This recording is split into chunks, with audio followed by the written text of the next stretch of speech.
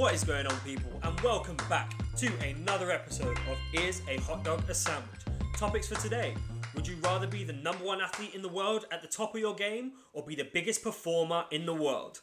Is gentrification destroying our sense of community, humanity, and societal identity? And which big company would you like to see collaborate with your favorite clothing brand? Let's get into it. How you doing, E? Oh, you remembered this time. Well done. What? Remember last episode when you didn't ask me how I was doing? I didn't ask you or Franco. Or Franco, or our special guest. There was no friendliness there. But thank you very much for asking. I'm doing really well. Great weekend as always. Seeing the parents, seeing the folks, hanging out, going to the Tate Modern. What about yourself? A fantastic weekend as well, because fortunately I was blessed to be joined by your fantastic guests who we've had on the show and who have been incredible. And you went to see June, didn't you? I did go to see June. It's my second time seeing it, and it gave me a better understanding of the direction, the creative vision, and the storytelling. I still think it's a bit slow. I think they could have got more story out of it, but it's beautiful. It's a cinematic masterpiece. Ooh, that's high praise. But we're going to go see Eternals this week. Yeah, I'm very, very excited for that. I'm very, very excited. Yeah, that one's going to be crazy. I've seen quite a few good, positive reviews for it.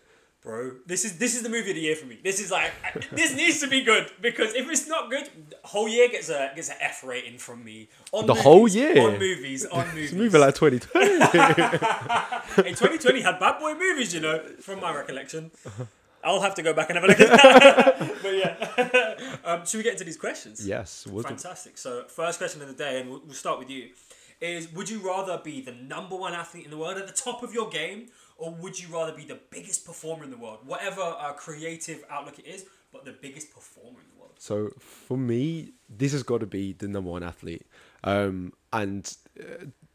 This is across any sport. I'd be happy to kind of do that. I think being the best of your game, knowing that wherever you step, whichever arena that you step into, that you're just going to dominate. You're just going to own it. You've been doing this for years on years, and you have that dominance. You are the pinnacle of whichever sport that you choose, whether it is running the 100 meters, whether it is being the most dominant rugby player, American football player. I know from a monetary perspective, American football, soccer is probably the most ideal, but there are so many amazing sports out there. Imagine being the best archer in the world or one of the best shooters in the world, that pinpoint accuracy. Yeah. What about you? What are you thinking? First of all, you mentioned one there that would feel ridiculously good, is being the fastest 100 meters in the world. Because you could, like you say, walk into any room and someone could disagree with you and you'd be like, bet I'll race you for it. Do you know what I mean? And no matter what happens, you'd be like, okay, cool, come catch me. You can do something really cheeky and mischievous, and then you're gone. No one's catching you. Yeah, it's a wrap. If you can flex like Usain, and Usain Bolt has been flexing that for time because he deserves it. Yeah. Who's gonna say anything to him? Nobody. So yeah, I'm with you. It's a fantastic ability to physically and mentally hold capabilities that categorically nobody in the world can match you on, and that ego boost that it would give me would be crazy. But having said that, I'm gonna go with to be the top performer in the world. And the reason why is because I think the outcome can be so much more versatile than the sport. If you're the number one athlete in your sport, that is what you are, right? You can do other things, like LeBron James been done Space Jam, and we've seen other people have their own brands. Some people do some really interesting things. But if you are the number one performer in the world, like let's say the number one rapper in the world, you can do so many other things, and you're in the public eye in a very different space. I think athletes, and disrespectfully so, are very limited by the public's perception of them. Sometimes to enforce bigotry. Like, for example, when LeBron James was told to shut up and dribble, right? Oh, yeah. Because the world, and that is supported by racist rhetoric, right? But there is something that limits athletes just because everybody sees them do this one thing and thinks they're experts on this one thing. Whereas I think creative performers are given a little bit more license to branch out. That's true. Like, you see artists like Dave act and do writing and write shows and direct shows and produce shows. I got one word for you. Go on. Shaq. Shaquille O'Neal. For a second, that man. Go for Big Shaq. That man does anything and everything. Whatever he chooses to, he's been on all of the shows. You could catch him on Shark Tank, sitting on one of the tables there. I wouldn't be surprised if he just showed up on Britain's Got Talent, showed up in your favorite movie, because he created that character for himself. And I think I like that. I like the flexibility of it. I could go into that route, or I could just settle for being the best. I could just be a Roger Federer, or I could go and make a change in the world and help inspire little girls all over the world like Serena Williams. It is that the influence that you can achieve through sport, equally as you can achieve through being the greatest performer in the world. If Michael Jackson said something to anyone, I remember, I think Zac Efron recently told a story of High School Musical, and when he was just coming out, and he received a call from Michael Jackson, who at first didn't realize who he was, but upon recognition, he was like, "This is an amazing feeling, isn't it?" And Zac Efron said he broke down into tears because that was his icon, and that was the person who inspired him to become the man he is today. Who seems to be quite lovely. Yeah, I'm a big fan of Zac Efron. I remember, and you'll remember the actual artist. And this is just a completely different thing. But when Zac Efron was doing his last press tour for one of his movies, he did like a highlight reel from London. Oh, Digga D.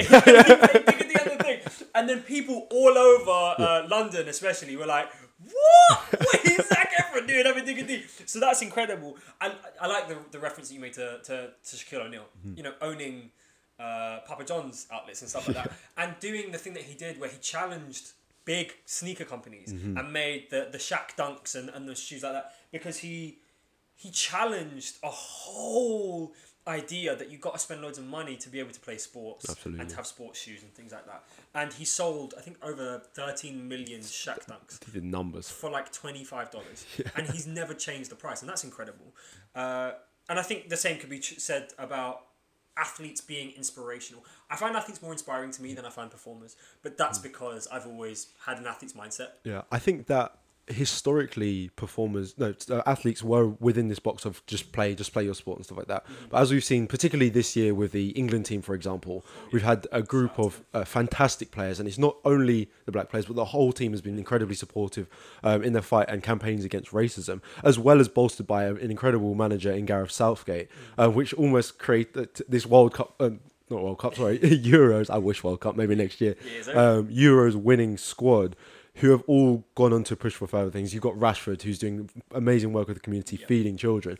Whereas performers had historically done that. They were offering a lot of performers are associated with various charities around the world, particularly when you think of Comic Relief in the UK. And I think that's something that athletes are slowly getting the opportunity to like be their own identities outside of their teams, outside of their sports.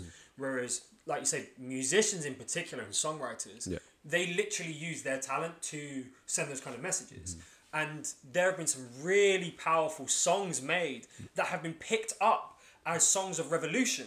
Your favorite artist has done this, and I think this is something that's so much easier done because you don't have to be subtle about it. You don't have to work outside of what you're doing.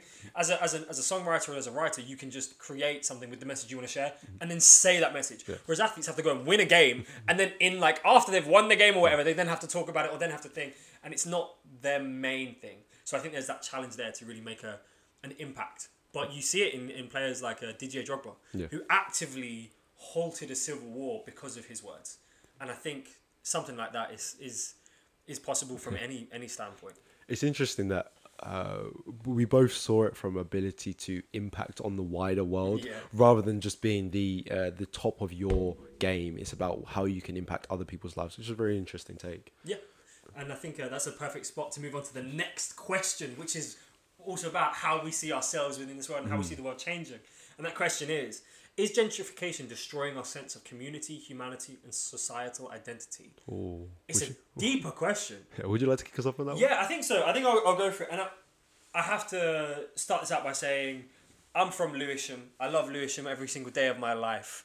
Lewisham has been known to be maybe a poorer area, an area that is currently in the process of gentrification. And the whole of South London, it feels like, is slowly being gentrified and put into this bucket of what some people would call growth and other people would be calling the gutting of culture and the people who already lived there, which we've seen in places like Brixton or Peckham or Shoreditch. And these places, the reason why they're so powerful is because of the people who built that community and that space.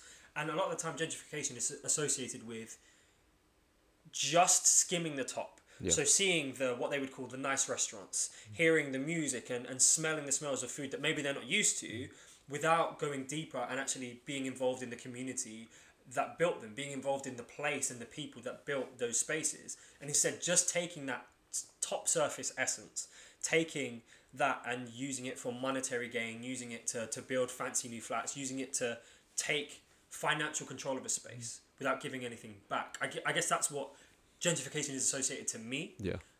I think it's a bit more nuanced than that. I think there are some times when it can be seen as bringing more people together, and it definitely opens up the world to some people, but it definitely shuts the world out to some other people. Yeah. In an ideal world, gentrification would look like investment into a community, into the organizations that are already within that community, and shops with already in that community, in order to build them up, to give them, let's say, business advice, to transform how the area looks and appears. This thing of kind of like broken glass theory. If somewhere looks like a bit run down, there's rubbish in the streets, people are more likely to litter, people are more likely to commit crime, people are more likely to steal things. Whereas if you started even at the bottom, the basic cleaning up an area, making it look nice, making it presentable, people start to build a sense of pride. There are a number of estates, there's not a particular one that comes to mind, across South London that were designed with people in mind and creating spaces that people can be proud of. Often this includes kind of enabling people to have a small garden space, an area where they can grow plants. And when you start growing plants, you walk down a nicer street where you can smell these wonderful scents, and neighbors are trading, oh, I've got some apples off my tree, have some apples. And you start to build that sense of community. Yeah. Whereas conversely, you get situations like Notting Hill Carnival, where it was founded as a symbol of black revolution and blackness in the UK for a number of people that had migrated the Windrush generation. And we see time and time again these areas, Brixton, Notting Hill, which have been built up by black people, who have been given this culture that is so appealing to the world, and is so heavily kind of visited and gets so many tourists coming in, is then it's not so nice, it's not so friendly around here, because of stuff like poor policing in the area, and decreasing funding within those areas because of XYZ, and making assumptions about the people in those areas. It's hard to really support gentrification in any way, really, when we've seen it from the lens that we see it from. I think I watched a video on how to design a happy city. And I'm very much into the design of city, right? Yeah. And one of the things that you notice about these fantastic areas like Shoreditch, Peckham, Brixton, Lewisham, is you see, for the most part, you see life happening. It goes back to what you're talking about, having like garden spaces where neighbours can interact. You see life. You have balconies where like people are, and close balconies, not these big old buildings where balconies go off and you can't really see anyone, but these balconies which are close, and you can almost talk to your neighbour from balcony to balcony. And you see life happening, you see community happening, you see this happening. And what happens is they take that beautiful thing where people are interacting constantly, and they say, oh no, people don't want that, people want privacy. And I think this is a bigger discussion that we'll talk about at another time, which is potentially gentrification could be good if it was socialist gentrification as opposed to capitalist gentrification. But that's a conversation for another day. But what they're doing is they're taking that sense of community, that sense of connectedness, neighbours offering things off their trees, going around asking for sugar, and then changing that to, oh no, we want to bring people in here and we want them to have privacy. And I know privacy for a lot of people is seen as a necessity, right? Safety, things like that. But with that privacy comes disconnection. And I think there's a larger picture there that with that gentrification comes disconnection to the people who originally made the place why it was desirable. And when gentrifying, when building, when supporting your goals to financially gain from a place like this, need to consider, when you're doing something like that, are you, one, disconnecting from the culture that was already there? Two, are you disconnecting from the people that were already there? And three, are you disconnecting everyone from each other when you build in these spaces? Yeah, there are a lot of examples popping up. I think Battersea is a really good example, a strong example of this, where you have these private investors spending vast amounts of money, for example, in and around the Battersea Power Station. And in London, there is an agreement by which any private investors must create a percentage of public and social housing. Oftentimes you'll see this private investment land is almost segregated into this private community, in which you may have like a nice, you might have the concierge, and you'll have these like fabulous golden letterboxes that look fancy and amazing, and then these public areas, or the social areas for social housing are essentially kind of a one door. You might have a buzzer to get in.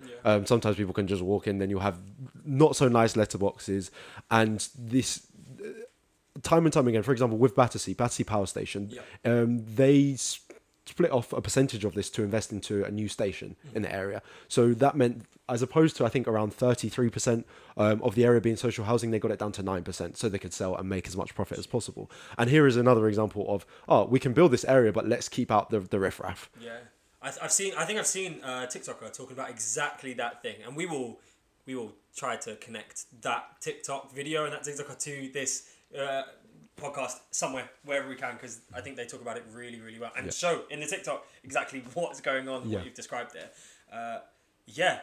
If I'm honest, down with gentrification in its current form, because boy, it is doing no good for the people who deserve to have that space and deserve to live where they've always lived. Yeah, I think we follow up maybe in a couple of weeks with a conversation about what good gentrification could look like. Yeah, if and at all. Any examples globally where we've seen financial institutions and government work with community to build fantastic spaces for everybody involved. Yeah, that sounds good. Fantastic. And now on to the final question of the day, which is a bit more final question. And finally, we were kind of just shooting at capitalism. We're now kind of gonna lend into our capitalistic creative sides as well here. And the question is, which big company, which big conglomerate would you like to see collaborate with your favorite clothing brand? I've got two examples here just to kind of rattle off so people can see in their minds and even Google what we're talking about. And the first one is Adidas and Dragon Ball Z. Oh, yeah. They did a collab last year, 2 years ago. Yeah. They tried to make shoes that then represented like Goku, Frieza and all that. And they were dead, in my opinion. I remember I think it was the Frieza NMDs. And they were like purple and green. But they weren't rocky. It didn't make sense. And I don't think the Buzz Lightyear NMDs shoes. as a template really suit. It was not a great look, and I definitely didn't buy it. Yeah, no, but some Frieza Air Max 90s though. Nike, talk to me. And then the second example is Clarks and Marvel. Did you see this? I did not see the Clarks and So when Marvel. Black Panther came out, they brought out some shoes, and the collab wasn't massive. They didn't do crazy colours like Adidas tried to do with the Dragon Ball Z thing. Yeah. They took characters and they maybe had the imprint of their logo or their name somewhere on a Clark. That's cool. They had some kid options which were a little bit more out there, and you had like the Black Panther like shoe that almost had like the mask on the tongue of the shoe, and it looked cool for kids' shoes. Yeah. But it was a much more subtle version of doing this brand collaboration. And so what are your thoughts? I'm really trying to think of like which pairing would be most suitable. You got some ideas? Yeah, Do you want to hit me with some ideas? So the first, I've got a few, so I'm gonna go with the first one right now, but this is not my main one. Okay. But I want to shout out. I think Uniqlo. And Uniqlo do some good collaborations. And Seek Discomfort. Yeah. Now Seek Discomfort is already a clothing brand. Yeah. But anybody who knows Seek Discomfort, check it out, because I don't got that thing tattooed on me, so I keep that dang on. But Seek Discomfort do really simple clothing for the most part. Yeah. You're actually wearing some Seek Discomfort clothing right now. It's fantastic and very simple. And you look wonderful in it, may I say, sir. But yeah, Uniqlo do really simple clothing, as do Seek Discomfort. And I think the messaging and the branding of Seek Discomfort do a really good job of simply talking to the consumer, whereas Uniqlo do very good simple clothing as far as they'll do like a base colour and then really comfortable materials. And I think combining the two would be great. Now, I haven't given you much room to work with because they are two clothing brands. But yeah, what are your thoughts? This is literally probably a point where I'm going to cut out and just take 20 seconds to think of something. Yeah. No, the reason why I asked this is because I remember seeing the Travis Scott McDonald's collab recently, and that wasn't a clothes collab, it was a food collab where Travis Scott had his own meal, and there were like 3 or 4 people who've now done it. I think Saweetie had one as well. I might be wrong, it might have been somewhere else. Meg's got one as well. Meg's got like hot sauce now and hot wings and all that because she's a hottie. And so yeah, it just made me think. And actually, I'm looking at a box of Milk Duds right now, and the branding on these Milk Duds are so cool. For anybody listening, if you're not driving or busy and you can access Google or some other search engine, just look up the Milk Duds logo and imagine that on a black hoodie. Because genuinely, I might have to talk to Milk Duds about this because it's fire. But my second option, the second one I'm going to go for is Nike and Lego. Oh, okay, yeah. You know what? That's interesting. As my idea is forming, keep going. Cool. So for me, Lego are the ultimate customizers in the game.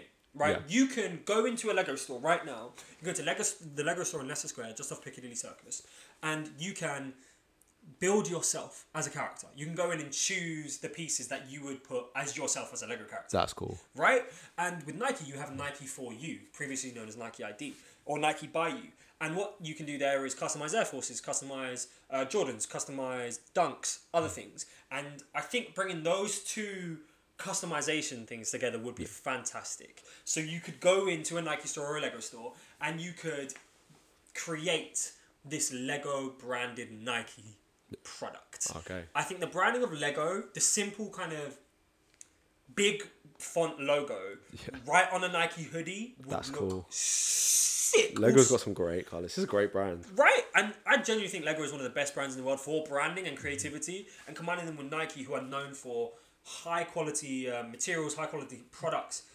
I think it's a match made in heaven.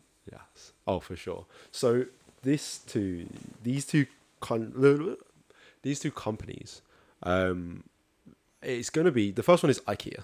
Oh, new store in Oxford Street, come in. Exactly. Probably every single person listening to this podcast, potentially right now, Yeah. has an IKEA product somewhere within their house. They either do know it or don't know it, and you know exactly how easy it is to put things together and how fun it is to put things together.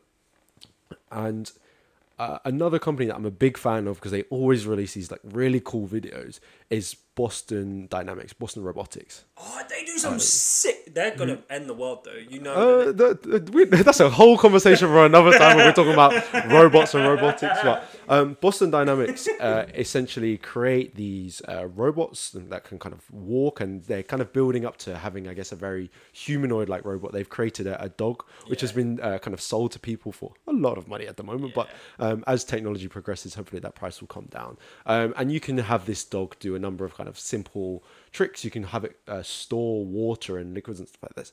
But I think that there is a way by which both of these companies can come together to create a self-assembling tool by which you have this flat pack, and in everyone's house they have a little box.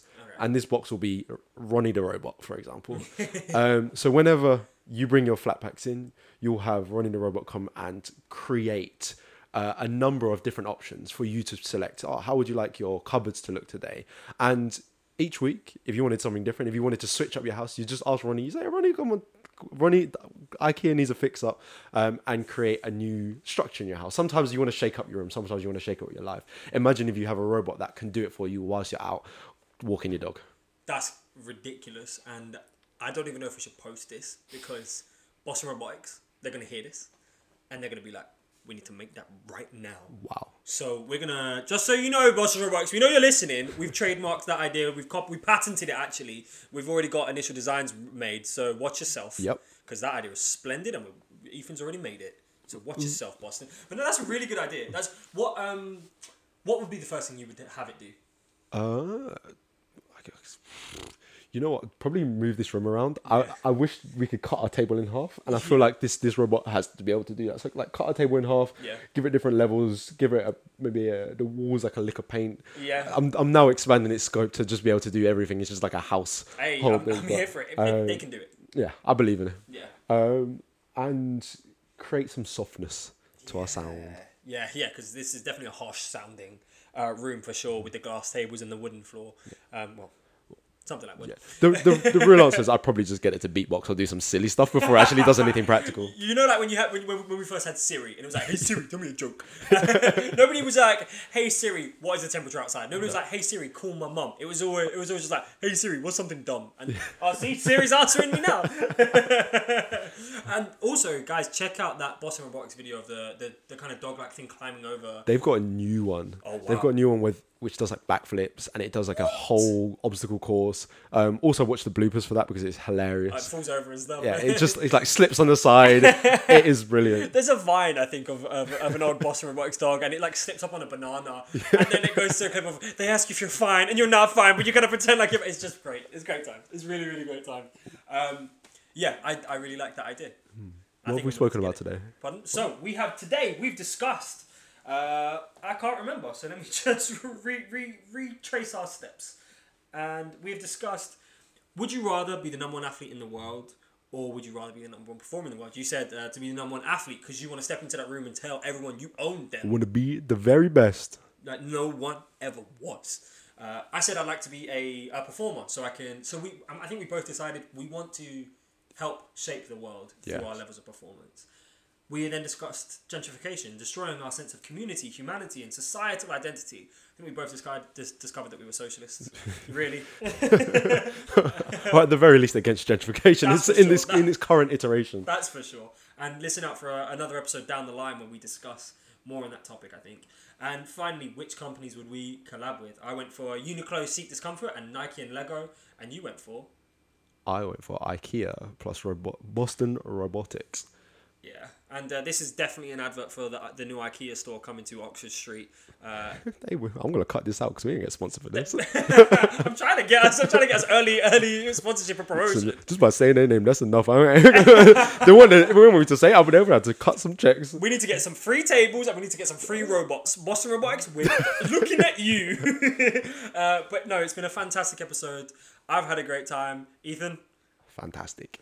We hope you guys at home have had a great time. Wherever you're doing, wherever you are, have a fantastic day, have a fantastic week, and we'll catch you next time. We are over and out.